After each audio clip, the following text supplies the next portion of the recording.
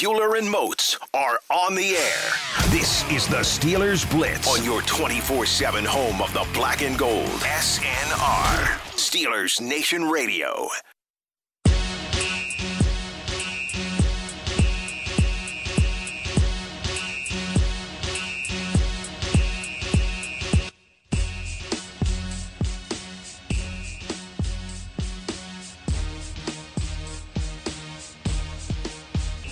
What's going on, Steelers Nation Radio? High noon on a Wednesday afternoon. That means it's time to go inside the Electric Factory for the next 120 minutes here on your 24/7 home of the black and gold. Arthur Moats, Wesley Euler. Between the two of us, we've got a decade of NFL experience and a really good head of hair. It's up to you to figure out the rest, what you should know by now. You want to chime in anytime over the next 2 hours. You can find us on the .com. I'm talking the Twitter.com, at Wesley Euler, at TheBody52. The Body. What up, Moatsy? Man, living the good life. You know that, baby. Sitting here on a beautiful week at 5-0, feeling good, being a part of elite company. You know, only, one of, I think it's 3 remaining undefeated teams. So, yeah, can't complain at all, baby. How about you? Yeah, 3 will become 2 at least, we know, after this week, right? Yeah, I'm doing well here. A nice sunshiny day. We're running out of these in Western Pennsylvania, but we're enjoying them while they're here for sure. Beautiful day here. Nice little commute in with some fall foliage and some nice weather to the studios today. And yeah, the undefeated Steelers 5-0 against the 5-0 Titans.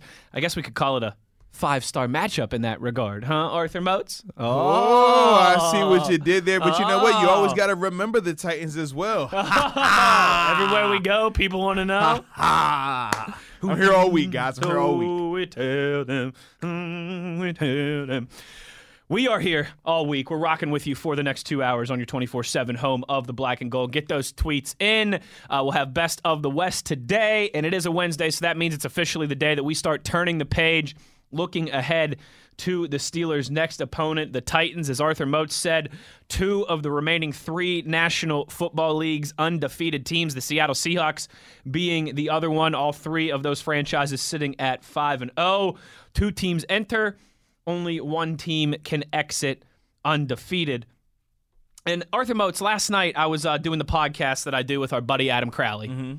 The Crow Man. And, you know, the Crow Man, he's gone from hosting a show every single day to doing national stuff now, right? Big time. Anchoring and updates. So his kind of daily routine has changed. Instead of planning a show, he's more writing updates and reports. Correct. So I asked him last night after we finished our podcast, I'm like, dude, I got 9 hours of radio to do tomorrow. You know, it's that Marathon Wednesday for me. I said, you got any, you have any things that you're like burning to talk about? You know what I mean? That if the Crow Man was still planning out a show tomorrow, you know, like, what would you have talk this about? conversation I said to him, with you got some content for me, basically. You got some content for me. And he asked a very interesting question that I want to pose to you now, Arthur Moats. Ooh, now you got me intrigued. Adam Crowley said to me last night, he said, can run-first teams really beat the Pittsburgh Steelers? And he said the Cleveland Browns were a run-first team, a team that runs to pass the ball, not the other way around. Their identity is on running the football. The Titans, we know, are built that way too. And while we respect Ryan Tannehill more than Baker Mayfield, they're still a team that runs to set up the pass as well, really heavy in play action like the Browns. Then you got the Ravens, who we obviously know are predicated on the run. You've got the Cowboys here. It's a 4-game stretch of teams who like to run the football. Dallas now, especially with Zeke in the absence of Dak Prescott. Arthur Moats, does that play to the Steelers' strength? Is it going to be hard for run-first teams to beat the Steelers, to move the ball consistently on the Steelers? When, man, just from what we've seen so far against a team like the Browns, and yes, Nick Chubb was not out there, but Kareem Hunt's a guy who's led the NFL in rushing before. Melvin Gordon, Saquon Barkley, just a handful. I'm drawing a blank now. Miles Sanders from the Eagles. A handful of talented running backs that they've already done very well against. Second best rush defense in terms of yards allowed per game. And if you take out that one big run for Miles Sanders, they'd be first, and it wouldn't even be close. Moats, is this maybe the recipe for the success now without Devin Bush, particularly in the short term, right? Take away the run game from these teams that are predicated on it and turn them into a one-dimensional offense. I mean, yes, that's definitely the recipe for success, but it's not going to be as easy as we like to make it sound. Or maybe as it was this past Sunday. Absolutely. And I mean, for a couple of reasons. Obviously, we know with the Cleveland Browns, they got behind early, so they really didn't commit to the run like we saw them in the past. That was a big issue for them. I felt like they abandoned the run a little bit too early anyways, but when the game is going like that, you're going to run into those scenarios. These next two teams in particular, when we're talking about the Titans and the Ravens, they don't abandon the run. Even when they're down, they still commit to it, and I think that's going to be the real test in terms of that. Now, I do think that the Steelers match up extremely well with the Titans from a run game standpoint. Yeah. Baltimore, I think, presents a lot more challenges because the style of runs in which they do, you can't just fire off the ball and go strength for strength. Right. The Titans, they're old school in terms of 12 personnel, one running back, two tight ends, what we're referring to, and they literally just try to line up in front of you and say, our Jimmy and Joe's are better than yours. And the reason why I don't think that bodes well is because when you look at their 3 interior linemen versus our 3 interior D linemen, that's going to be a huge advantage for the Steelers in that department. And I mean, with Derrick Henry in particular, he's a running back that once he is going north and south, he is a problem. Yes. But when he has to stop his feet and start again, that's how you can get him. Or if you don't allow him to get started, that's how you get him. But with the Titans, man, their biggest thing these past 5 games been they just have been dominant up front. Yes, in terms of winning the line of scrimmage, and I just don't see that happening this week. And then also with them losing Taylor Lewan, and now granted, I forgot the backup's name, but he came and he was decent, but it was a drop off. He gave up a strip sack right away after his first play in the game. So you do know that that's gonna be a challenge for them, but in terms of teams attacking the Steelers this way, in terms of running the ball, Baltimore is the only one that I think is really going to challenge them in that department just because, like I said, of how unique their running scheme is and how it puts pressure. It puts so much pressure on everyone to be gap sound, to be very fundamental in assignment football. I mean, it's essentially, like I said, the wing T just out of the gun in terms of how you have to with really combat good it. athletes. Right, with great athletes, and that's what makes it so unique and so tough to stop. Tennessee, they're just going to try to, like I said, line up in front and say, hey, man, I can punch you harder than you can punch me. Let's go. Yeah, and they're going to be doing that without the very talented left tackle, Taylor Lewan, as you pointed out. It's interesting in that regard. It really is, and you make some great points there. The Steelers' defensive line, that's the kicker. And one of the guys, and I don't want to shoehorn in the conversation here. We can do this on the other side of the break. But, man, I think one of the guys that when you start to talk about this defense going forward, right, and particularly in the absence of Devin Bush, that's something that's going to continue to be a conversation point here going forward. Stephon Tuitt can continue to, I think, quell some of those concerns, right? Because last year this defense was phenomenal. They only had Tuitt for the first 5 games. You could argue through those first 5 games he was their best performer on a defense that had a ton of standouts last year. And Motzi, I think he's been quietly, let's say, rounding back into form. You know, Absolutely. because a lot of what we talked about with Ben, right? Like, same thing with Tuitt. He hadn't played football in a long time. That happened in an offseason that was condensed without as much work as you normally get. No even opportunity to play a few series in the preseason as he normally would, few quarters of football in the preseason. Man, I think these last 2 games against the Eagles and then against the Browns, you've really seen Tuitt start to get back to where he was, and that in turn has taken attention off of Cam Hayward, which is why Cam Hayward can part of the reason why he's free to just absolutely plant Baker Mayfield near midfield like we saw in the third quarter on Sunday. I think, Motzi, in the discussion of Devin Bush and in the discussion of continuing to be dominant against the run for this defense, man, if Tuitt keeps doing what he's been doing, maybe even just gets a little bit better here in the next week or two as he continues, like I said, to round back into form. Man, this defense, I think, has a really good chance of not skipping a beat in a lot of those regards. Yeah, without a doubt. And like you said, we expected Tuitt to have to knock some of that rust off via, like you said, him coming back from the injury, then also just being away from the game as well. And being a guy that has experienced the injury that he had in terms of the torn pec, I mean, you do feel it. It does take some time for you to get the strength back from a playing standpoint, not just a weight room standpoint, but then also mentally having the confidence that it's not going to tear again. Even though they tell you statistically, once it tears once, the likelihood of it tearing again increases. All of those things play into it, but like you said with Tuitt, man, he's rounded into form, and we're seeing him continue to flash a lot more as the thing progresses. He is going to be key this week, man. That's why, for me, I'm not even – I understand, like, there's a lot of questions surrounding Robert Spillane and how you're going to address him and company in terms of replacing Devin Bush. Sure. From a run game standpoint, though, I'm not even looking to Robert. I'm not even looking to Vince. I'm looking to my 3 interior guys, Tyson, Cam, and Tuitt. Those 3 guys have to be the ones to dominate. If they dominate, everything else takes care of itself. But if they allow the Titans to win that portion of it, and make these linebackers in terms of Vince and Spillane have to one-on-one tackle Derrick Henry, that's not going to be a good recipe right there. Right. So that's why I'm really focusing on those guys this week, man. Yeah, for sure. Let's talk a little bit about that more on the other side. We're also going to discuss and hear from the quarterback, Ben Roethlisberger. He spoke to the media this morning and talking a lot of what we've kind of laid out the last few weeks, that this is the way for the offense, the balanced attack, get everybody involved, limit the turnovers, all that stuff has led in part to the Steelers'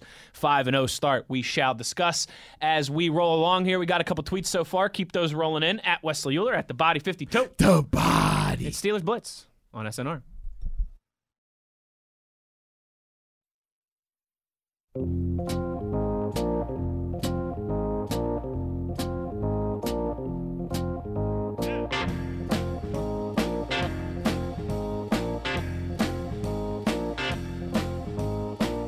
This is the Steelers Blitz with Wesley Euler and Arthur Moats on your 24/7 home of the black and gold, SNR. Euler and Moats on a Wednesday inside the Electric Factory, having some fun as we start to turn the page towards those Tennessee Titans. And Moatsy, they're a weird team. And I don't mean like personality-wise or anything like that. I just mean like 5-0 on the surface is 5-0. You look at Derrick Henry, look at the success that they've had on offense with Ryan Tannehill and some of their weapons as well too. And then you remember last year how they just had a defense that flew under the radar, was very good the whole year, was great in that run for them, and didn't kind of get the credit that they deserved until after the fact. But they have just been hemorrhaging points this year. Like, they are 5-0, but they don't have much of a point differential, if that makes sense. Like, they've been winning all their games by less than 5 points, by one score. You know, it was 6 points in overtime against the Texans this past week. I think every single one of their games has been a one-score game. They've won a one-point game. A lot to be desired there, honestly. I think if you're talking about the 5-0 teams, the 3 that remain in the Steelers, the Seahawks, and the Titans, and definitely if you take the injury aspect of it now with Devin Bush for the Steelers out of it, and for them as well too with Taylor Lewan, their defense, I feel like, is the biggest kind of question mark of the 5-0 teams, maybe even more so than Seattle. It's been a weird start to the year for that team. Yeah, you're absolutely right. And the thing that makes it unique is you would assume, because their coach being Mike Vrabel and understanding the lineage of where he's come from, they brought in Jadeveon Clowney this offseason. Right, you would assume them being a very disciplined but at the same time productive unit. And they just really haven't shown that. You talked about Jadeveon Clowney. He really hasn't flashed or done anything of substance since signing there. Yeah. He's out there, he's playing, but he's really not having an impact on the game. And then the secondary, who we highlighted earlier in the offseason, we talked about how they have some good, talented players on the back end. Guys like Kevin Byard, guys like I'm drawing a blank on Adoree Jackson and things like that.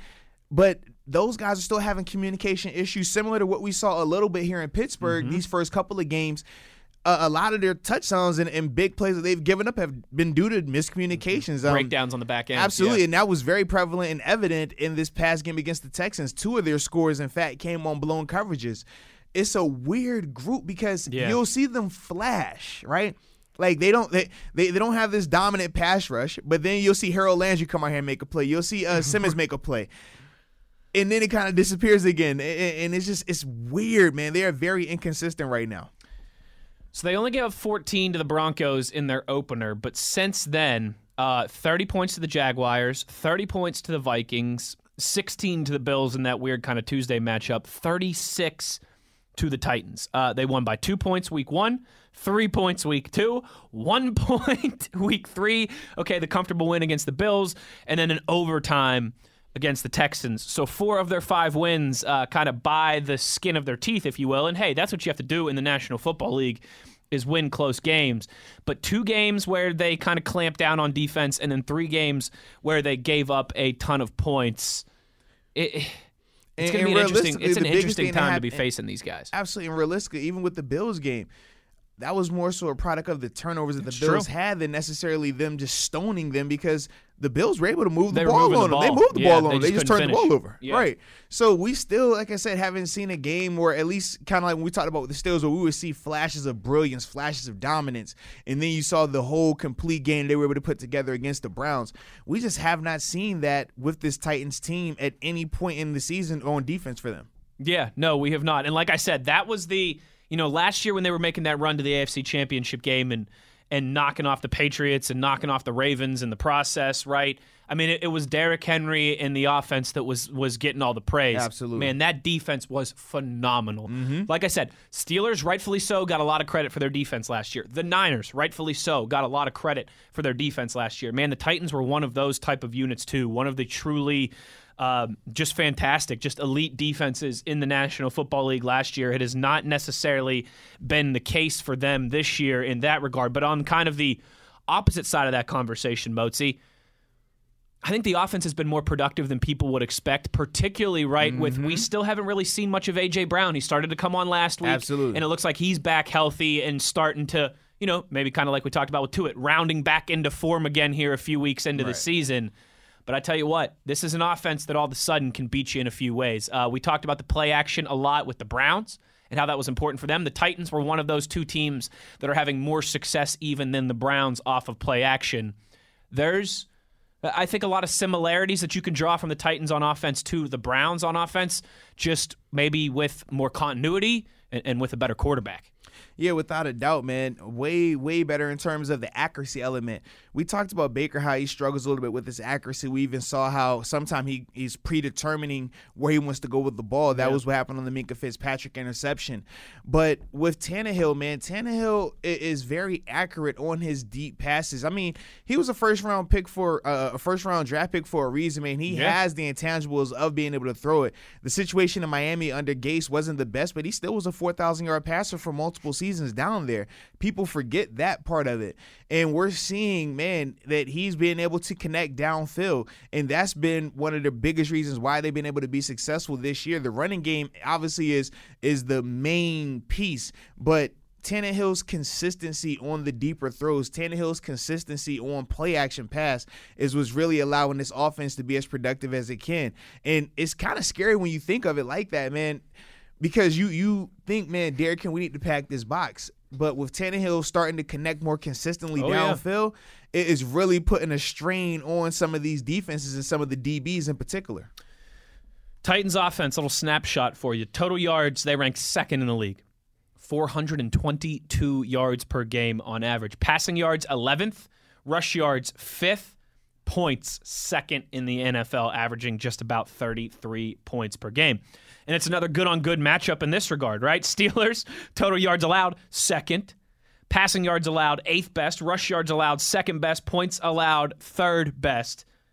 It's a clash of styles. Absolutely. Once again, in that regard, I think so, without a doubt. And I do wonder if that helps the Steelers then. That it is, for the second straight week, a similar, and again, as we've kind of laid out, there are the differences there, certainly, but a similar type of offense that you're preparing for. I'm sure you've had experience with that. Is that a real tangible thing if you're kind of already in that mindset of a team that, all right, they want to ground and pound, and then they want to catch us sleeping and beat us with play action, beat us through the air? Is preparing for a team like that 2 weeks in a row, is there any real tangible advantage there? Yeah, without a doubt it is. And more importantly, it's a huge advantage when you're talking about having a week where you're going to have different personnel out there. You lose Devin Bush, your signal caller, your all-world inside linebacker, and now you're going to look to replace that, whether you're going Robert Spillane, and obviously he's going Robert Spillane predominantly, but he's going to mix in some of these other guys, potentially Marcus Allen, potentially Ulysses Gilbert.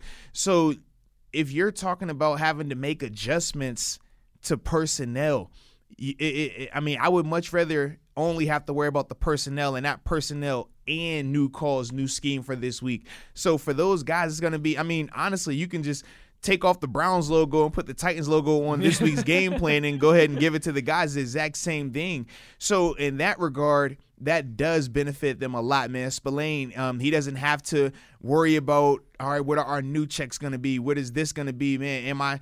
Is this too challenging for him from a mental standpoint? He's not going to have to deal with that element. Now he could just focus on playing, which is the most important part right now for him.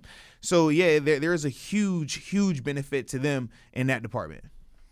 Arthur Moats, Wesley Euler. It's the Steelers Blitz on SNR. Get those tweets in at Wesley Euler, at TheBody52. The Body. We've had a couple of those rolling here already. You know that we will get to them in the second hour of the program. We're going to hear from the quarterback, Ben Roethlisberger, coming up here. You talking about Sam, the gunslinger? Oh, yeah, Ben Roethlisberger. You know, he's playing hug it, chug it football. Oh, love that boy Shep now. He from downtown. He around that. We're going to hear from Ben as we do on Wednesdays. He spoke to the media for a few minutes this morning, had some interesting things to say. One of the things that he talked about, Moatsy, maybe along the lines of Mike Tomlin's "We do not care." We do not care. Him not caring about necessarily the gaudy numbers that he put up a lot of times in the past that haven't maybe been there for the most part this season, right? I mean, he threw for, what was it? I think 160-some yards this past Sunday. Yeah. I mean, that is, for a Ben Roethlisberger game, for the days where we were used to watching him throw for 250, 300, 350 yards a game, that's obviously been toned down a bit. But Ben discussing how, again, like we've discussed a lot, this is the way for the offense, a balanced attack. 100-yard performance once again for James Conner. He gets 21 carries. You mix in Benny Snell a little bit there as well, too. You get a big performance from James Washington. You get a big performance from Chase Claypool. Ben talking about how this is the formula for the offense. We will hear from him in just a few minutes. David tweets here. I'm going to get to, like I said, we'll sprinkle in some tweets throughout the show before we get to the end of the last segment of the show, I should say, when we always kind of answer your questions, comments, concerns, get to your reactions, if you will. David tweets here, loved watching the dynamic between Bud and TJ on the Bud Brought a Buddy show. Yeah, that has been hilarious to watch if you haven't checked it out. Indeed. He says, other than Wes, who was Moatsy's partner in crime on the field? Well, I mean, I'm a partner in crime on the field, a partner in crime off the field. Who was Moatsy's partner in crime on the field? Who are you closest with in terms of who you played with? That's a good question there from David. It is. And I'm sure there's some tough ones because you probably got a few people that came to mind. The closest that I played with, honestly, I'll probably say it's Danger. Yeah.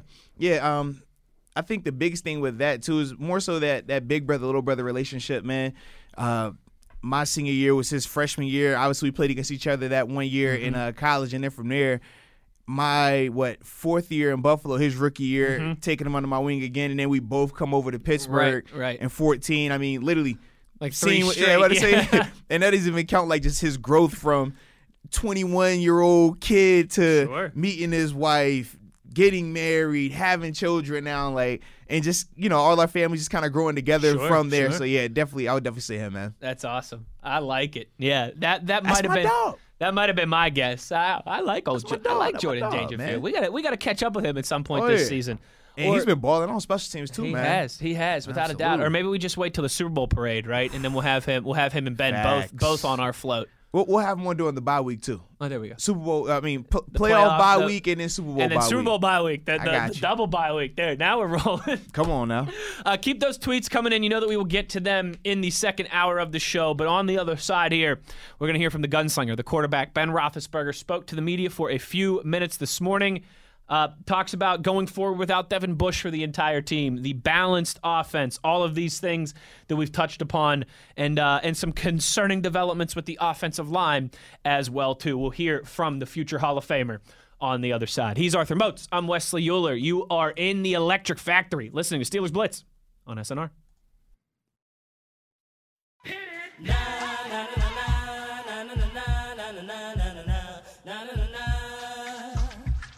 This is the Steelers Blitz with Wesley Euler and Arthur Moats on your 24/7 home of the black and gold, SNR.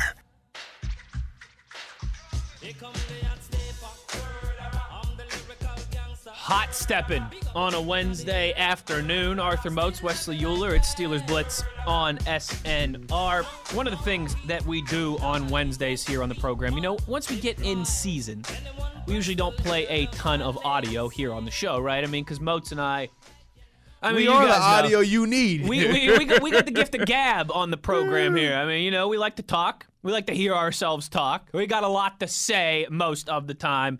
But one of the guys that we do like to hear from when he talks to the media, obviously, is the quarterback, Ben Roethlisberger, particularly this year, right? Because last year we kind of missed this. I mean, we heard from Ben the first 2 weeks of the season, and then our franchise quarterback was just taken away from us. Come on, man. Don't take me back down memory lane. So abruptly. But it makes the pain of the last few years, particularly of last year, makes the 5-0 start all that much sweeter this year, this time around. It makes hearing from number 7 on another Victory Wednesday all that much sweeter. So here's what the quarterback had to say this morning, just a couple hours ago, meeting with the media ahead of Steelers-Titans on Sunday. Jerry Dulac, go ahead. Ben, good morning. I want to try your memory here early in the morning. Oh, man. Does this, yeah, I know. Does this have any kind of feel like 2004 when you had the Patriots and Eagles back-to-back when they were unbeaten? And also, what do you remember about the 2008 and 2010 games, maybe about the Titans, if anything? Yeah, you're really getting me, Jerry. Good morning. But, I remember – to be honest, I don't remember the Eagles game in 2004, but I definitely remember the Patriots game. I remember Plexico catching a big touchdown towards the open end. I don't remember what part of the season it was, but it felt like it was relatively early to middle. So it's hard for me to reflect back too far on those two back-to-back games. But I remember playing these, playing in Tennessee is always so tough. I've never really played well there. It'll be different, obviously, to go back on the road since it's been week 1. I'm not sure how many fans they're allowing in. I know there's some there, but that was always a big part of playing there. It always felt like it was cold, and it always felt like the fans were really rowdy. So it'll be different this time, but they're always a good team at home for sure. Mike Pursuta. Ben, when the defense loses a player the caliber of Devin Bush, does that affect the offense in any way? Do you commit to trying to score more points, trying to control the ball more and keep the defense off the field? Does that affect you guys as a unit at all? Well, it affects us because we hate to see a brother go down. Kind of the quarterback, if you will, of the defense, the guy that calls the signals that's, playing really good football right now. So it kind of affects us all in that sense. But I know where you're coming from in your question. I think if we have to now take the approach as an offense, if we have to go score more points, then we didn't have the right mindset going in. We always want to go score as many points as we can. We want to control the ball. So offensively, we're going to take the approach that nothing's going to change on that side of the ball. We believe in the guys that are going to fill in for Devin and put our faith and trust in them, and then we'll just go do what we can to continue to try and take care of our business on offense. And I think that's the most important key, is not get caught up in the loss of a guy over there. As much as it hurts our hearts, we just have to continue to try and do what we can on offense. Mark Caboli. Hey, Ben, you were working with the garbage can last week during practice, and then you go 3 of 3 on deep balls that look awfully similar to what you threw at the can. Was that a coincidence, or did that help? Well, I only hit one can, I think, so at least I completed more on Sunday. But, just little things. I've kind of talked about each week something I've wanted to work on, and so what better time than in practice to drill some things, footwork, deep ball things, and so I'll just continue to try and get better. I don't ever want to get worse, obviously, so I want to try and find little ways and little things I can do to keep improving my game. Brooke Pryor. Hey, Ben, I know you've already accomplished so much in your career already before this season, but did you feel like you had anything to prove coming in this year after elbow surgery, being 38 years old? And what, if anything, have you proven to yourself in the last 5 games? I just wanted to be out there with my teammates. I didn't want to let them down. I wanted them to know that that I can still give them everything that I have, and I'm not trying to prove anything to the outside world. I just wanted to keep playing the game that I love with the teammates that I love for the fans that I love. So that's what's been most important in my mind. Dale Lawley. Ben, I know earlier in your career, when people would call you a game manager, you didn't necessarily like that. But do you feel like you're managing the game better now than you ever have in your career? Yeah, maybe. I feel like that's kind of what I've been doing the last 5 weeks. trying to get us in the best play I can, and try not to turn the ball over and just do things to help the team win the game. So we keep winning football games. I'll keep trying to do that. Joe Rudder. Yeah, Ben, there's a stat out there that says that you're getting your passes off quicker than any other quarterback. Are you making a concerted effort to do that, and how is that helping the offense? No, not really not trying to do anything. Sometimes it may have to do with the play call. Sometimes it might be an RPO, so you really don't have time to hold on to the ball because obviously the line is blocking a run and you have to kind of get the ball out quick. Sometimes we do what Coach Randy says is get the ball in the hands of our playmakers quick, throw short, run long. Plus, I think I got tired of hearing Mike Pursuta talk about me holding the ball so long. Jeff Hathorn. Morning, Ben. What is the impact that healthy James Conner has on this offense? Well, I think you've seen what he's been able to do. I'm going to throw numbers out because to me it doesn't matter if he runs for 100 yards or whatever he's doing. He's running efficiently. He's scoring touchdowns when we get down close to the goal line. He's giving us first downs when we need those. I think his game right now is at an all-time high. He's picking up blitzes. He's catching the ball out of the backfield when we need him to. And he's getting the tough yards when we need that as well. And I think the thing I always keep telling him is just have fun. When he has fun, he plays great football. Aditi? Ben, you were sort of joking the other day when you were talking about running a Bill Cowher-style offense. When your offense is able to do so many different things, run when you want to run, throw when you want to throw, do the jet sweeps and end arounds, what is the feeling for you when the offense feels this diverse? What does that give you?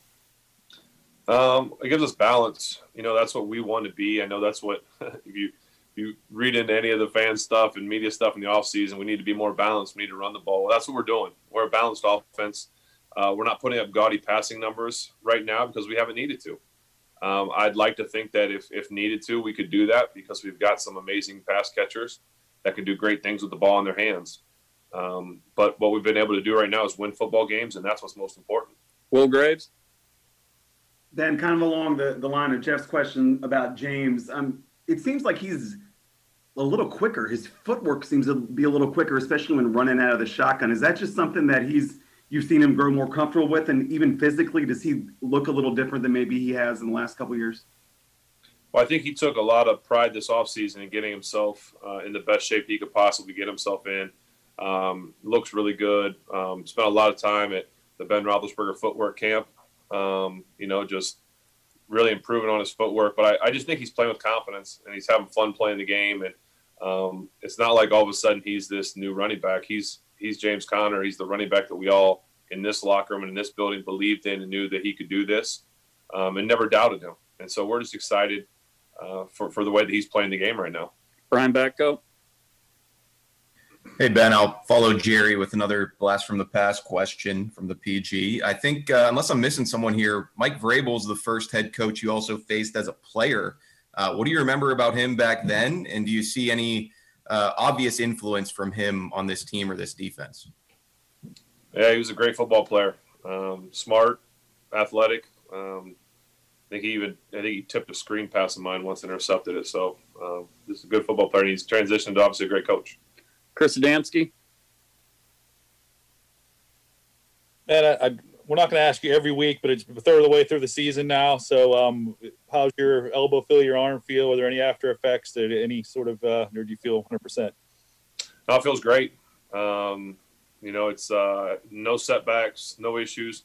Every once in a while I'll bump it on the ground or get hit and I'll feel at it, but those are more just bumps, nothing on the surgical site. So everything's going great. Thank you. Brooke Pryor. Ben, last week you praised Juju for his selflessness and being happy for Chase Claypool's touchdowns. And I noticed it seems like he's having a lot of fun with touchdown celebrations on the sideline. How much and what does he do for you guys, even when he's not the one catching the passes and scoring the touchdowns? Well, he's the leader of that room. He's the fun leader in the group. He brings a lot of energy and excitement to the team and to the football game. And so that's what we're excited about. When I said last week that he was excited for other guys, what you see on Sunday is what you get with Juju. He is that guy, and that's truly who he is. He's not putting on a show. He loves playing the game, and he loves the teammates, and I think that's a great combination. Final one, Mark Kaboly. Hey, Ben, other than Claypool being 6'5", how is he able to be so successful down the field with some of those catches you throw to him? Well, he's big. He's thick. He's strong. He's not like a 6'5", 180-pound guy. He's got good thickness to him. He can run, and sometimes you get big receivers that don't high point a ball, reach up and grab it. He does that. He knows how to use his hands. I assume that's some of the old basketball skills that he has. And I think he's gaining a knowledge and understanding of route running and how to get open at the top of routes.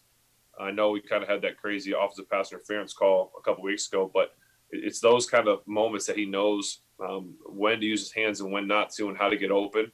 And so I just think he's going to continue to grow, continue to get better, and I think we're all excited to see that. Ben Roethlisberger touching on a plethora of different questions there, Arthur. Ain't that the truth? Talking about Devin Bush, controlling what they can control on offense, giving some credit to James Conner, to Juju, to Chase Claypool. Great stuff there from Ben, always on a Wednesday. And I liked what he had to say about the 5-0 record in the face of, maybe not the greatest stats for him personally. He's at the point now in his career where he wants to win. That's all that matters. And I think you're seeing that with the offense, Moats. There's going to be weeks. Like, we're going to have a game here where Ben throws for 300 yards and 3 touchdowns. That's going to happen this season. But there's also going to be games where he doesn't need to do that. 170 yards and a touchdown or two along with James Conner in the run game will be just fine. I like that balance, and it's unpredictable, too, if you're trying to prepare for them as an opposing defense week to week. Yeah, without a doubt, man. That balance is key. And I think, like you said, it's different than what you're seeing in Cleveland or what you're even seeing in Tennessee. Ben has the ability to air it out, to sling it, but that's not needed right now. But it's good to know that you have that luxury, whereas teams like the Browns, teams like the Titans, they don't necessarily have that luxury to that level where they can just say, you know what, we can win a game where I got to throw the ball 40 times. Right. They don't possess that capability, whereas the Pittsburgh Steelers and Ben Roethlisberger in particular does. So, yeah, in that scenario, man, this is a great situation for them to be in right now. And I love how even with James being the guy right now, it's still not as if he's the only running back being used. Right. I love how they're still using multiple guys, continuing to ride the hot hand, but take some of those unnecessary blows off of him and stuff like that. So I think this is a good recipe right now. I do as well, too. It's going to be fun to see how that plays out, particularly these next 2 weeks. Arthur Moats, Wesley Euler inside the Electric Factory. It's Steelers Blitz on SNR. 1 hour in the books, another hour to go. So you know what that means. We will get to your tweets on the other side at Wesley Euler at the Body 52. The Body. It is Steelers Blitz on SNR. Euler and Moats are on the air. This is the Steelers Blitz on your 24/7 home of the black and gold. SNR, Steelers Nation Radio. Good afternoon, Steelers Nation. How we doing? Sensational. Well, that's good. Me too. 5-0 and rocking and rolling. Arthur Moats, Wesley Euler. It's the Steelers Blitz on a Wednesday afternoon. You want to get involved with the show? You got 60 minutes more to do so. Get at us on Twitter at Wesley Euler at the Body 52. The Body. Arthur Moats, wardrobe check time. Uh-oh. The Tennessee Titans have just announced that they will be decked out in their light blue jerseys Sunday against the Steelers. I ain't gonna lie, though. The college football mind in me. I do like the powder blue. The lighter blue. With their navy blue breeches. Ooh. So powder blue on navy blue. I do like that. I do like that, Matt. I do like that combination. I like for the that Titans. combo, and I like when they have the when they used to wear white. I would like that too, man. It's weird. Yeah, it is. Somebody points out on Twitter that this was the same uniform matchup that the Titans wore in the infamous stomping on the terrible towel game last decade. Oh man, the banter's already picking up on Twitter. You know what? I don't know if we've ever had this discussion. How do you feel about the Steelers' old white on white look? I love white on white. Yeah, me too. Like when I see those highlights, man, of Joe Green just decleating somebody and he's wearing white on white, that's clean. I like that. I wouldn't hate bringing that look back. I'm with it, man, but I feel like from a traditional standpoint, that's... But then I guess if you want to argue, I mean, they were doing it in the 70s, so I'm with you. is it Josh, man, their I'm with you. tradition? I don't know. I mean, they also did have a time where the Bumblebees were their primaries. Well, now see, I maintain. I love the Bumblebees. Though. I like them. I wouldn't say I love them. I like them. I loved them. I wish you guys would have worn like white or black pants with them. That would have been the difference. Those the light reason brown why pants, I don't want white or black pants I with know, it it's is the because real look. it's generic, and everyone wears white or black pants. Like when you put on that whatever color that was, tan, however you want to describe it, I just thought that, man, that really signified like a traditional throwback uni, not some. Oh, it's still fashion forward. Oh, it's still progressive. Oh, look, it's cool with today's times. We know back then they didn't dress like how we dress now. Right. So that's why I think it was appropriate, man. Hence the word throwback. Well, how do you know? I mean, maybe Joe Green was in the locker room and was like, "Oh man, look at us in these all whites. I mean, we look fresh, fellas." You know what? I don't deal in hypotheticals. That's what I do know. What's your favorite football, any sport? What's your favorite uniform from the days of yore? One that you would bring back. One that's not currently. Hold on. During my time frame, you said? No, just in general. Yeah. Oh man. Gosh. I mean, of course I have some, but I'm. All right. For example, the Keyshawn. Don't be shy now. All right, so Keyshawn Johnson's New York Jets. Remember that? Yeah, like I was a fan of it. I'm not gonna lie. I liked it like a the lot. little bit lighter green Absolutely, than it is now. yeah. Like Keyshawn Johnson and Wayne Corbett over the middle of the Absolutely. field. That time frame, like I Ooh, loved those were those nice. unis. Those were nice. Also, the creamsicles down in Tampa. I was a fan of that as well. Those are nice. I remember, man, going to the library. They would have football books, right? Obviously, it was based on which team, and being that we were in Virginia, we kind of would get a mix of everything. It was no like, oh, it has to just be this team. So we had a Tampa book with the creamsicles, and I remember looking at it like, dude, this is tight, and just like falling in love with the unis. This is sweet. Absolutely. Then also, man, well, actually, I got to wear these uniforms my rookie year in Buffalo, but the old school Bills uniforms, the ones that like Thurman Thomas and Jim Kelly with the red helmets, like we were the last group to wear those before they switched. I love that look as well. Just, I mean, it's more so those like traditional when you grew Bold up watching colors. football, like that's what it looked like. Absolutely. Yeah, I'm with you on that. There's some really good ones in football. I love how baseball teams have brought back like the powder blue look. That's really come back the last 2 years. I do love the powder blue throwback look in baseball. How about like some of the 90s hockey sweaters were phenomenal. Basketball jerseys in the 90s old too. school Rams. Like they, you know what I'm talking about. Like when Jerome Bettis was still playing with the Rams. Like that look. Not Kurt Warner before them. Yeah, before that era. The 70s Dolphin too for the Miami Dolphins. Yeah, like the helmet Dolphin. Absolutely. Yeah, and you know who's got great throwback uniforms, particularly the helmets? The Broncos. Oh yeah. Like the orange with like the lighter blue, like when Elway was first there. Yes. Oh. I like those. All right, tell us on Twitter your favorite uniforms of yesteryear. I remember when the Broncos switched to the unis with the stripes on the hips, and we thought that was so crazy because they were like the first to do the stripes that. On the hips. Absolutely, it was nuts. I man. still got my Terrell Davis jersey in my closet. I was saluting everyone. No, you're absolutely right. Basketball, there's some good ones too. Like I love the Rockets old look, like when they had the real rocket ship, the retro blue rocket ship. Man, Nuggets old school look, Utah Jazz. There's some great Penguins jerseys from the 90s. What about the Coyotes? When the Coyotes used to have like the, you know what I'm talking about? Absolutely. Like the 90s Coyote. Yeah. Like, and the Mighty Ducks logo when the Ducks still used to be owned by Disney. Man, the Ducks might have one of the hardest like old school throwback unis, man. Without a doubt. From an appearance standpoint, a nostalgia standpoint, like it just it hits on so many levels with them, man. No, without a doubt. So Titans wearing the baby blue tops, powder blue tops with the navy blue trousers, navy blue pants, if you will. So I got to guess that means Steelers will probably go white on gold, just traditional road look, I would think. Or are they going to have to wear black because of the light blue? They might have to wear black, but I don't know. I think because the blue, I think that's still considered like a dark. I think it is too. So you would have to go white.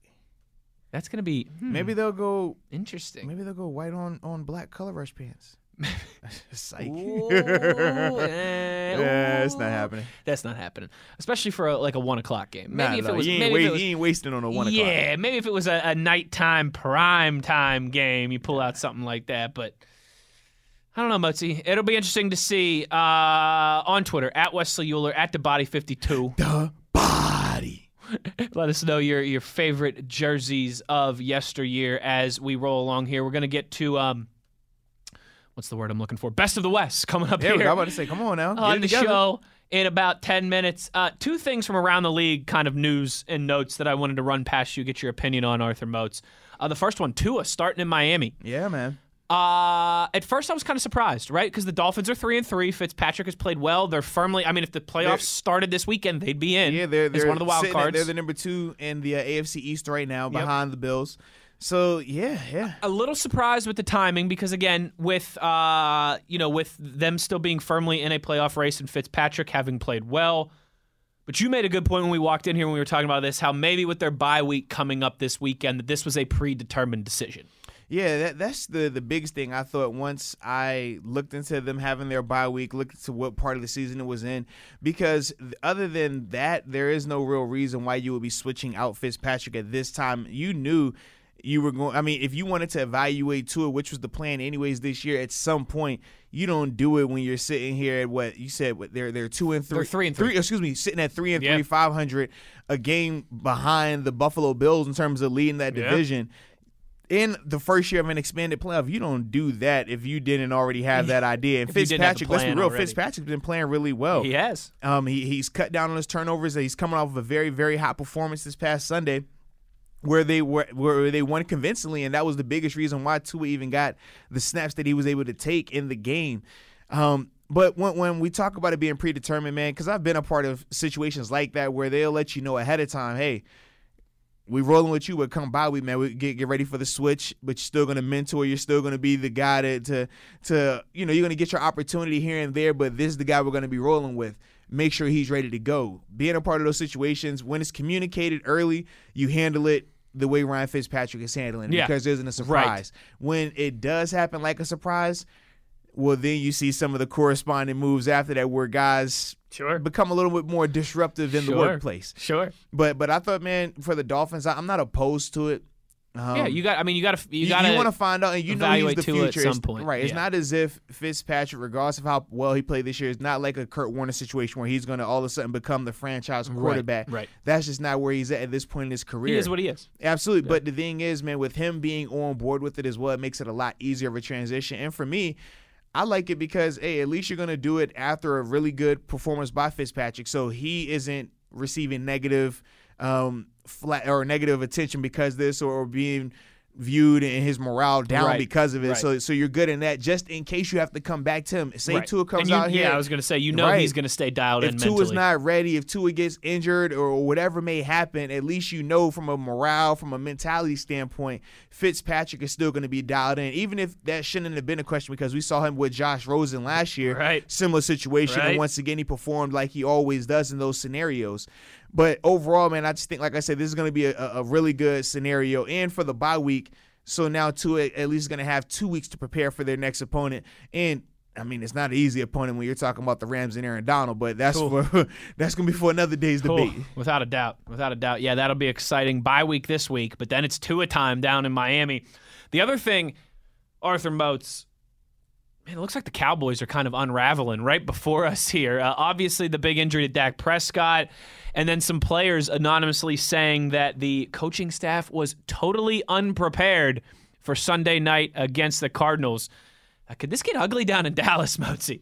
I mean, the situation, the scenario, when you come in and you have expectations, you have a couple of key injuries, and then it starts to unravel a little bit. And let's be real about it. It was just one game. They found a way to win last week, even with everything going on the way it went. But that's kind of what happens when the expectations aren't lived up to, and then it gets kind of rocky. Sometimes we talk about the difference between winning teams and teams that historically have struggled, or at least in the recent future have struggled, and it comes down to stuff like this, man. When the going gets tough, I don't want you to look around the room and point fingers. We hear Coach Simon talk about this all the time, seeking comfort. That's the definition of seeking comfort. Do I care about you blaming the coach? No, because the coach isn't on the field. Does he need to do a better job of getting you in the right position? Sure.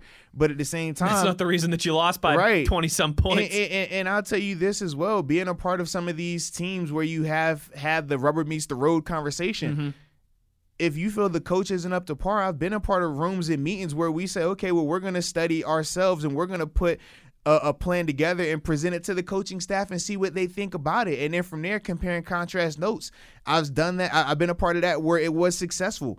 Sometimes it wasn't received the same way, but it's like you can't just sit here and point the finger and think that that's going to change. I mean, if you're that coach staff and you're coming in this meeting room today, Wednesday morning, how you think that meeting is going to go? How you think the energy is going to be at practice? Right. A little awkward. Exactly. And then the fact that if I'm the coaching staff, I'm feeling some type of way because – number one, I don't mind you criticizing me. That's fine. But if you're going to do it, be a man about it. Come say it to my face. You don't have to say it to my face, but put your name on it in the report. Don't anonymous leak it. I mean, what are we talking about here? You know, so that's another issue that I would really have in that regard. But when you put that stuff out there as a team, just know what's going to come from that, whether it's the coach turning it up and making it a lot more difficult workplace for it to be from a practice and meeting standpoint. I've been a part of that as well. It's not fun. Sometimes it works out, sometimes it doesn't. But those are some of the things that you're going to open yourself up to now if you're Dallas by taking that approach of leaking stuff to the media after one game. I mean, you literally lost your franchise quarterback, and then your star running back has a bad game the first game after that, and now they're ready to blow the whole thing up down there. I mean, let's really think about the situation. They're still first place in the division. Exactly, but when you're a part of teams where they don't believe that they can really do it or they don't have the success, they haven't had, the guys on that roster haven't had success like that, it's very easy to point the finger. It's very easy to start looking around for somebody else to save you. And if you don't have the leadership up top to say, no, we're not going to operate like this, then this is the scenario you get. Now it looks like, man, it's a dumpster fire over there when realistically you could take the approach that Cleveland is taking. You're not hearing Cleveland go crazy talking about the coach wasn't prepared and this and that. No, they're saying, hey, look, they're taking their lumps. They're saying, man, look, we sit in with 4-2 and our two losses have been to the Baltimore Ravens and the Pittsburgh Steelers. We're going to be fine. We're going to be fine. We're banged up coming into the game. Don't worry about it. Bounce back, get a win this weekend. You win this weekend, you're 5-2. Nobody even talks about it anymore. Yeah. Dallas should be taking the same approach. It's amazing that we're using Cleveland as a positive example. Absolutely. but that's the difference, and you can see it, man. You can just see the difference in terms of how they're run, the expectations, and ultimately how they handle it from a media standpoint. That's not a good scenario to do that because you're just making the workplace more toxic. And you don't know who it came from, so you have to assume that it's all the players feeling like that until somebody addresses it. That's just the way you have to operate. So you're going to have that lack of trust between coach and player until that gets rectified. I mean, now their next game, let it be a third down call. The coach going to make the call. The player's going to be questioning the call. And then if it isn't executed right, well, now the coach is questioning, do I got the right players? I mean, it's just it's a mess when you handle things like that. And like I said, being on both sides of it now, it sucks when you're going through that, man. I can only imagine. That's got to be awkward. That's got to be difficult. We got some tweets here, Mozi, about the jersey conversation we had to open this segment. Antonio says the powder blue Chargers hit just a different way. No doubt about that. See, I felt like we didn't even have to mention that. Right, that's just because I feel like that's like exalted. Top notch. Yeah, that's exalted. That's in Jersey Hall of Fame right there, man. Also added Raptors jerseys from the Vince Carter days. A classic. Yes. The old, almost like the Jurassic Park looking Raptor. Yeah, absolutely, man. Oh, those are sweet. I wonder why didn't they switch it because of the movie though? Maybe. I thought they switched out of that because of the movie. They might have. You know how they're weird with all that rebranding stuff. Yeah, and that was the whole thing. I definitely, but that was tough. Oh man. Oh, those are great. Oh, those are fantastic. And then Randy says favorite throwbacks: Vancouver Grizzlies and Charlotte Hornets in the '90s. And shout out to Vancouver, not Memphis too, man. That's right. For the young boy, it was Vancouver, man. Sharif Abdul-Rahim. No. Back in the day when Canada had two NBA teams. Right. Back when we was playing NBA jams, and you know what I mean. And Randy says the worst, the Eagles in those yellow and blue powder, the Eagles in those yellow and blue powder Power Rangers unis. Yeah, and the Packers throwbacks too, with just the yellow dot on them. I don't like those. Goofy. And I feel like the Lions like they ran out of money in their throwbacks. Like yes, like oh man, it's like Pop Warner right here. Cool, nice. Jump in on the conversation on Twitter at Wesley Euler, at TheBody52. The Body. We will answer your tweets, your questions, comments, concerns, and reactions before we get out of here. But on the other side, we got to do a little Best of the West Wednesday. We'll finish our Around the League discussion for the day. Our top 10 teams in the National Football League. We'll list them for you on the other side. He's Arthur Moats. I'm Wesley Euler. You're inside the Electric Factory. It's Steelers Blitz on SNR.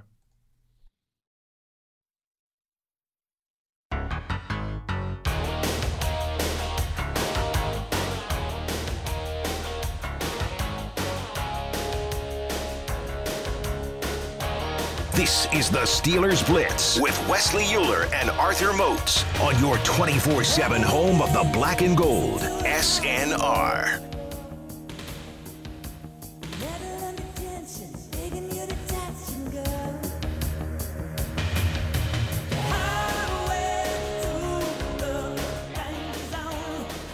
The Titans, the Steelers, danger zone on Sunday in Nashville. We're going to get to the Best of the West here in just a moment, but we got a couple tweets, some thoughts from our jersey conversation that we just stumbled upon there in the last segment. Jared tweets, the old Kevin Garnett T-Wolves unis were the tightest of the 90s. Those were good. I remember when they the broke black out the with black the green. ones. That's back with Sprewell when he was choking the coach. Oh. Absolutely. Jared also says, I can't wait to find out what Moats thinks a Titan sounds like on Friday. Oh, yeah, I'm going to have to figure that out. Yeah, I'm going to have to figure that one out. But I was going to say the old school Warriors logo, too. Not Baron Davis one, the C. Webb one. Mm-hmm. Yeah. That's good. Now, you know I pride myself on being able to pronounce names, Moatsy. That's a great name. Our buddy Olu, who I believe is Nigerian, he says the AC Milan Opal throwback, and he is speaking my language, baby. Those AC Milan kits from the day. Oh, okay. Those are smooth. Okay. I would really like to pronounce his full name, but I don't want to butcher it. I'm just going to go with You Olu. might as well just go for it. You want to. Give it a shot. You owe it to yourself. Do it. Oh. Don't think Olu Wadamaler Aladasami? That's all right. Olu, give me a rating on how I did on your name pronunciation there. I hope I didn't completely butcher it. All right, I don't like to shy away from listen, I grew up with a very butcherable last name, all right? I got Uller, I got Weiler, I got Huler everywhere that I went, all right? Nobody could pronounce my name either. Is the U silent here? No, the H is silent. Oh, it's the H is silent. Oh. We got a couple more tweets here. We will get to those in the next segment before we get out of here, as we always do. But Arthur Moats, it's time for a little Best of the West Wednesday here. Oh, yeah. Real simple concept, right? It's just our power rankings. Everybody does them usually this time of week, usually on Tuesday or Wednesday. Everybody does power rankings, so we dress it up a little bit. We give it a fancy name. It's called Best of the West Wednesday, and most people count down from 10 to 1. We start at the top of the list, and I go first because I don't let Arthur Moats give me the runaround, all right? I don't let him wind me up here anymore. Crazy. You fool me once, shame on you. You fool me twice. Here I was ready to go, too, man. I really wanted to go first today. So you going to go first? If I was allowed to. All right, so number one on my list is still the Kansas City Chiefs. See, that's what I'm saying, man. You never let me go first, man. This is what type of partnership is this here, man? He trying to play the victim. No, seriously, what type of partnership is this, man? He trying to play the victim over there. I feel like you just talk down on me all day. I just come over here. I sit in the little chair.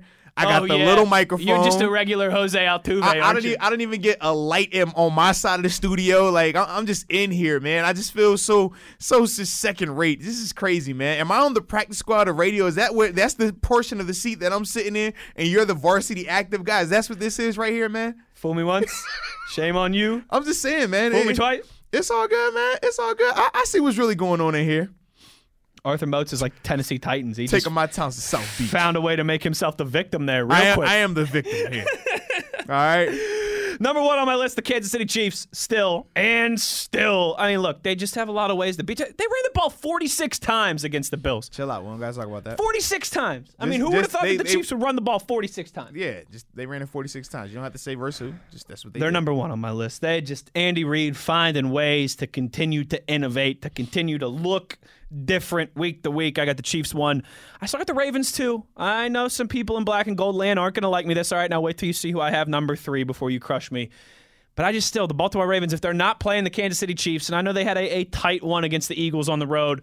Oh, the Steelers beat the Eagles by 9. The Ravens only beat them by 2. All right, this is not A plus B always equals C, right? That correlation is not there in professional sports. That's not how it works. Just because one team beat a team by more points than the other, it's week to week. It's matchup to matchup.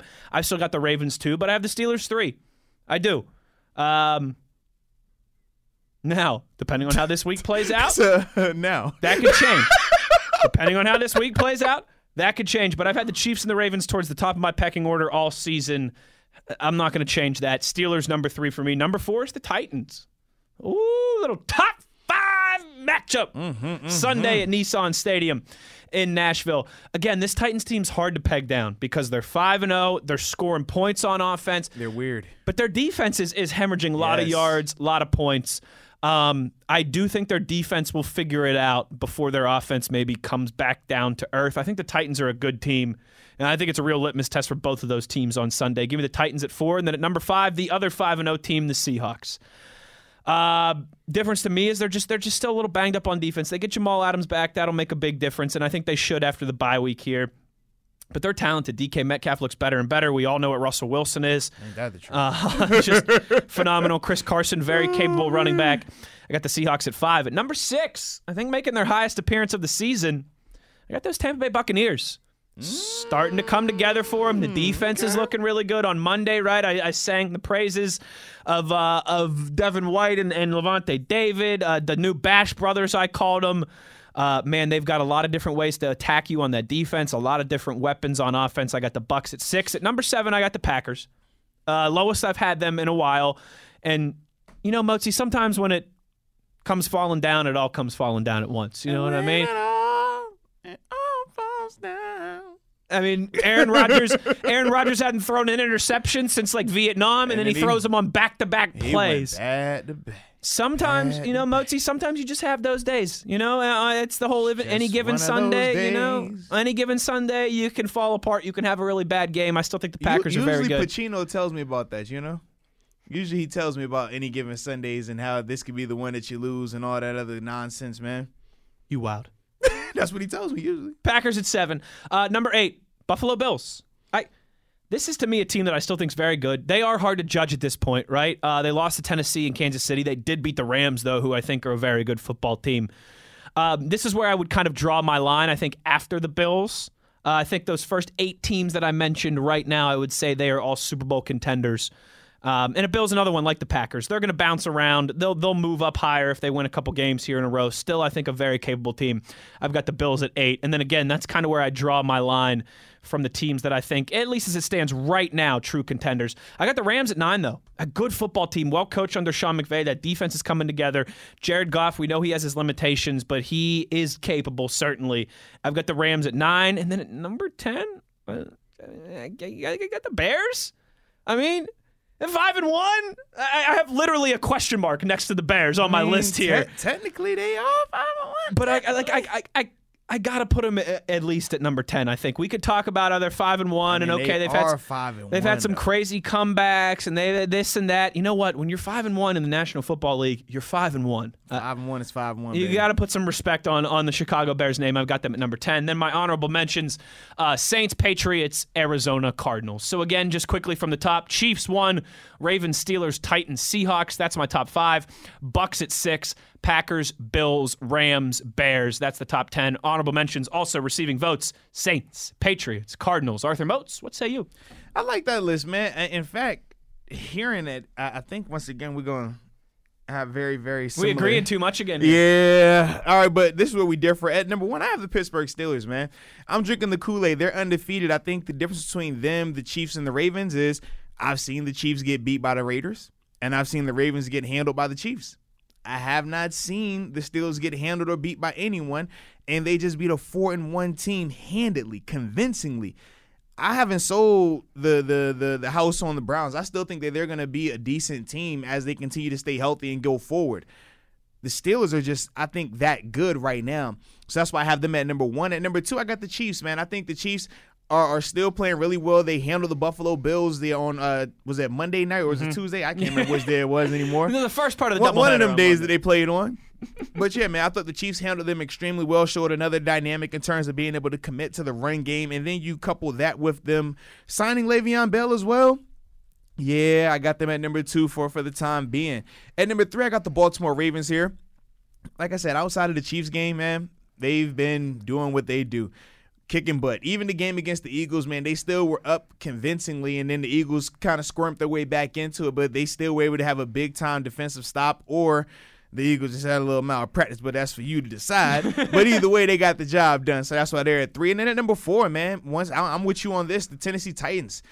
It's hard to keep an undefeated team out of the top 5, man, and in particular the way they've been going about winning these games, too. We've seen them win big against the Buffalo Bills. We saw them going to overtime against the Texans, a little bit more self-inflicted wounds.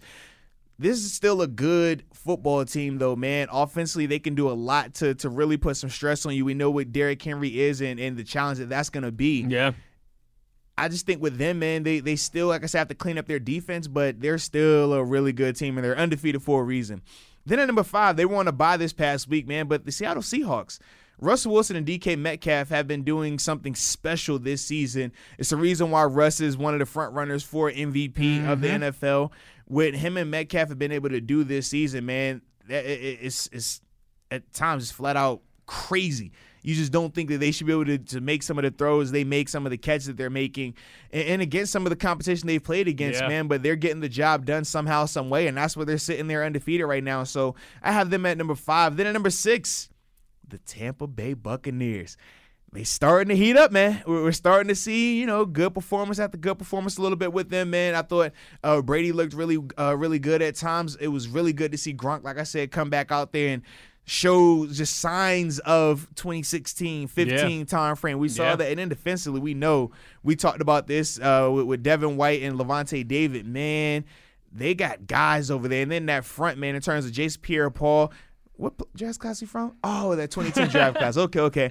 So you got Jason Pierre-Paul, who we know is a stud, and you coupling him with Shaq Barrett, who led the league in sacks last year, and Ndamukong Suh. And now they get our boy Big Steve McClendon, man, got traded down there from the New York Jets earlier this week. So, man, I just think that they have a really complete team, man. So that's where they're at 6. At 7, the Green Bay Packers. They had to take a bigger drop, man, just because of how bad they got beat and the way it looked from an optic standpoint as well. But they'll bounce back. I'm not selling them. And remember, either, this is a week-to-week thing. Absolutely, you're supposed to man. move teams up and down as they win and lose. Absolutely, and trust me, man. The Packers, man, they took it on the chin. They'll learn from it and they'll get to moving. You don't hear them though questioning the leadership. No, questioning the coaching staff. No, and they got whooped. Don't. We're not going to get into it. They got whooped in the game of the week. Absolutely, they got whooped and everyone was playing bad. Quarterback played bad. Defense played bad. Like they stunk it up. It happens. They moving on, though, because that's the difference when you got winners versus you got pretenders. All right? It's a difference right there. So at number 8, man, I got the Buffalo Bills. I had to knock them again, man. Obviously, the two teams they lost to, similar to the Browns in scenarios of, man, you lose to the Chiefs, who were the Super Bowl champions, and you lost to the Titans. Chiefs game, you had a little bit more of a chance. Obviously, they dealing with a lot of injuries and a lot of other circumstances. Titans game was more self-inflicted with the turnovers. But I'm not going to crucify them for those being their 2 losses. Now, we're going to see what it looks like this next game coming up against the Jets.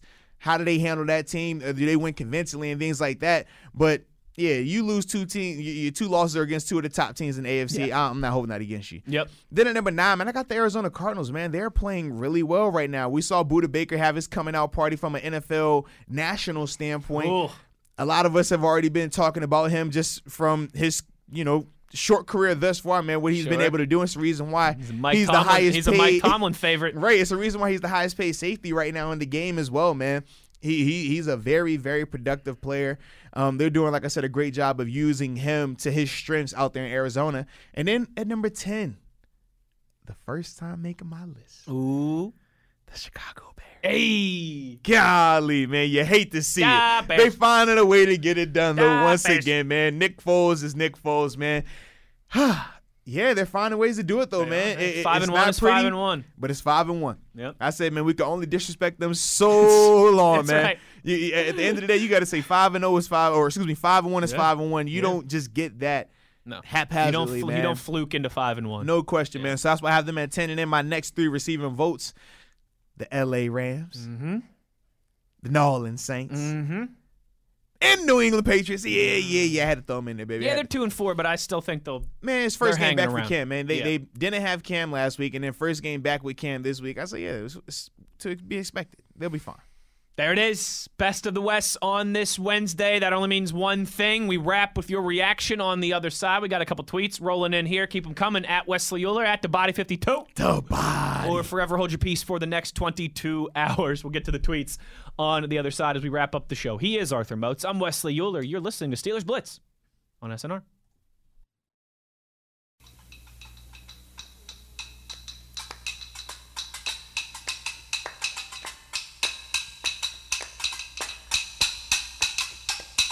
My grandma and your grandma were sitting by the fire.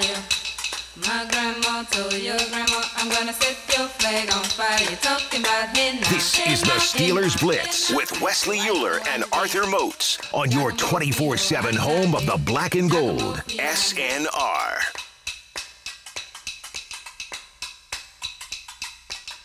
Look at my king, all dressed in red. Wrapping up the show with your reaction, as we always do, on the Twitter.com here. Let's get to it. You know, Moatsy, some of our power grid, our megawatts here. I mean, they're taking you to task a little bit. You know, about going first or going second. Thrash says here, Moatsy is really good about pretending to be upset about going second. When we all know on Fridays, Moatsy loves to pull that ring around the rosy style banter when it comes to letting Wes do the predictions first. Come on, man. Y'all know I want to go first, man. I have a great passion for going first when it comes to these type of conversations, when it comes to lists and reveals. My problem here is I'm not welcomed here. I'm not even introduced first. It's always Euler and Moats. In fact, I can't wait till Friday. I can't wait till Friday, man. That's what the lit one Rebecca says. She says, I mean, Moatsy, your name does come second in the intro. That's all I'm saying, man.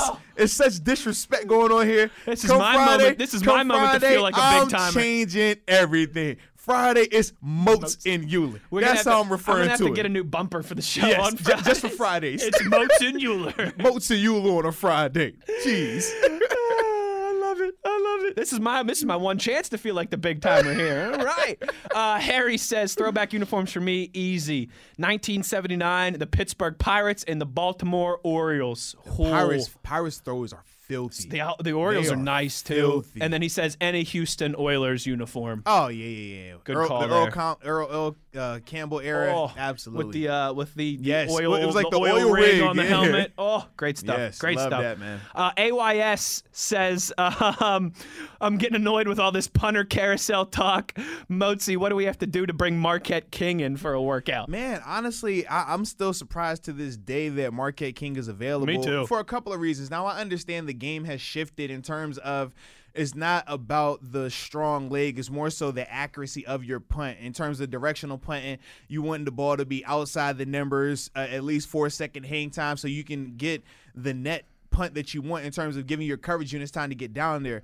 Whereas when you get guys that like Marquette King who are a little bit of the older style where you just have these monster legs, yeah, he can punt that thing 70 yards. It flips the field. The problem is, though, he's out kicking coverage, and the coverage unit is going to be, I mean, when he gets the returner gets the ball, these guys are going to have 20 yards before the nearest defender. That's scary for coaches. So I think that's part of the reason. But Marquette King is so talented. I think if that was an emphasis, if he took that as a point of emphasis, I definitely think he could accomplish that. Yeah, could correct that. Yeah. But at the same time, and it just depends on the coaching staff, man, and how, I mean, the comfort level they have, familiarity. I know they brought Jordan Berry back in or they're supposed to meet with Berry at sometime this week. Familiarity is definitely there in that regard, so I think that plays into this a lot more than anything else. For sure, especially in these unprecedented times. Whoa there. Randy wants to know, harder to tackle, Jerome Bettis or Derrick Henry? Jeez. They're both were tough, but I think different styles, though. I might say Henry just because he's got the speed, too. Yeah. But, Bussey's was a little bit bigger. Well, a little bit. I mean, yeah, you're right. Bussey's a lot bigger. Bussey was a lot bigger. I think that's what makes Bussey so tough to tackle, though, because of like how and he can move for his size, too, to be fair. Like, he doesn't have his footwork breakaway speed like Henry, footwork, but yeah. straight in terms of power, I would think this in terms of if we're meeting in a hole head up, I think the bus is more tougher to tackle because of his size. And, I mean, just trying to wrap him up, he's a load in that regard. But I think the tougher player to play against is Derrick Henry because of that speed element, because of what he can kind of do on the perimeter. And, you know, he has that home run threat capability. I think that would be how I would summarize it. In the hole, yeah, I don't want to see bus. I don't want to see bus. No. I don't want to see the bus at all. No. But hard pass. But if we're talking 4 quarters, full game, full field, Derrick Henry's a nightmare. Don Juan says, give me the Chargers powder blues. Yeah, we had somebody else. Was it? No, I forget who it was. Randy was the one who pointed that out, I think. Or maybe it was Antonio on the Twitter.com. But, yeah, a lot of love for the Chargers powder blues, without a doubt. It's Steel such City, an iconic it uniform. It is. Steel City Reese with the early predictions. Early. Robert Spillane will ball out. Chase and Juju will dust the Titans' defense. T.J. Watt dominates his side. Bud forces a fumble. And Minkah Fitzpatrick with 2 interceptions. Woo. Say no. I'll tell you what, if all those things are right, the Steelers are going to win. I mean, without a doubt. We'll be playing Mason in the second quarter if all that happens. Jeez, it sounds like a blowout going on. Mason will be getting in for the second straight week. Right. Josh says calmed, concerned, worried, panicked with Devin Bush out. We kind of talked about that a little bit on Monday on the program. I think I'd be between concerned and worried. I'm concerned right now. Yeah. The only reason I won't say worried is because I'm gonna. They've got time to figure it out. For me, the biggest thing is this, man. I'm concerned because we know how much talent Devin Bush and the talent and productivity that Devin Bush has is going to be a drop-off with Spillane, understandably so. But the reason why I'm concerned and not worried is because I'm believing in Spillane and his work ethic. I'm being a guy who was in similar situations where you come in for a guy that gets injured and there are question marks surrounding you. I never like that feeling of being written off before I even got an opportunity. Let me prove it, and sometimes it works out. And I mean, for me, that was a bigger reason why I was able to continue on and play as long as I did, was because of being able to fill in for guys who got injured. Right. I mean, you think about even when I came here, now Jarvis Jones to the extent wasn't as productive as Devin Bush, but at the time he was, a year removed from being a first-round draft pick. Yeah. So, yeah, I mean, if that injury never happens, I never get the opportunity I get, and I never be able to finish my 4 years here. They could have easily wrote me off and said, well, look, we're going to go make a trade for this guy. We're going to bring this guy in. Even when they brought in James Harrison, because at the time we only had 2 linebackers on the roster, right. It still wasn't, we're bringing him in and he's starting over you this next game. It was like, nah, man, we're going to make sure that you got enough time to prove yourself.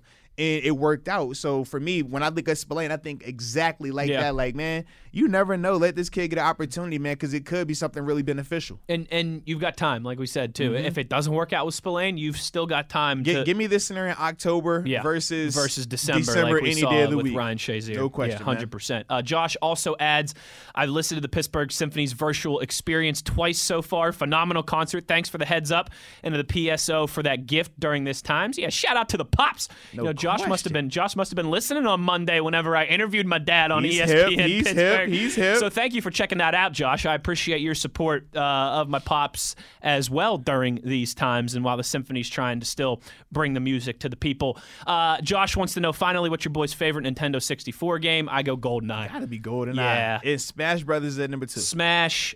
Tony Hawk would be up at the top. The OG Tony Hawk at the top of my list. I always put Tony Hawk on PlayStation. Okay. Tony Hawk is my PlayStation, bro. Like the OG regular grade PlayStation, like that. Yeah. I'm a classic Mario 64 guy too. Yeah. Yeah. It has to be on 64. Yes. That was one of the first 64 games that you could really like sink hours into and play the story mode and this and that. All right, some quick ones here, real quick. We got to get out. I got to get upstairs and get to the second show. AYS says I'd really like to see the Bussy and Moats and Backs on Backers. Whew. Well, that'd make one of us. Because I don't think Arthur Moats. Well, 2 of us. Me and you, AYS. No. See, this is the thing. Backs on Backers? Oh, I'm without 1,000%. Well, that's true. That's just me rushing the passer. That's just you rushing the passer. Hey, I don't care who you putting back there. If I'm getting blocked and backs on backers, it's a big issue. He's not running at you full speed. You're running at him full speed. Yeah, I said, man, listen, throughout my time in Pittsburgh doing backs on backers, I could probably count the amount of times I lost a rep on one hand throughout my 4 years doing backs on backer. Like, it's just, that for a defensive guy, if you're an edge rusher of any type of varsity level, you're supposed to dominate that. You're supposed to win that consistently, Yeah. man. Yeah. Now, if we're talking about, all right, now go over here and meet him play Oklahoma drill. Yeah, I don't want none of that. Nah. I don't want none of that. That's way too physical for me, baby. Yeah, DJ Mitchell tweets here, ask Brian Urlacher how hard the bus hits in the hole. Yeah, so that's the question. I mean, do you want to get Urlacher or do you want to get Josh Norman? Right, I mean, like, that's the question there. Last one here. TC says, anyone bring up the Steelers throwbacks, 94-95 with the Pittsburgh crest on the chest. Yeah, those I'm not ones, gonna lie, man. those ones are often I like forgotten. The gold helmet that Debo I was like wearing. those too. I miss those ones, Yeah, man. When Debo I like caught the gold helmet, like 2.5 10 years murders. ago. Yeah, he killed some people out there with the helmet. Like, that's the one I like, man. Good fashion conversation today on the program. That'll do it for today. I've got to run upstairs. Arthur Moats has got to get home, and he's probably got a bunch of other stuff to do here too. So we will commence tomorrow, folks. 3-Question Thursday. Our buddy Brian Bacco joins us, and we really deep dive more into Steelers-Titans matchups. So that'll do it for today. We'll talk to you tomorrow, high noon, as always. And you know where to find us on your 24/7 home of the black and gold. Steelers Nation Radio.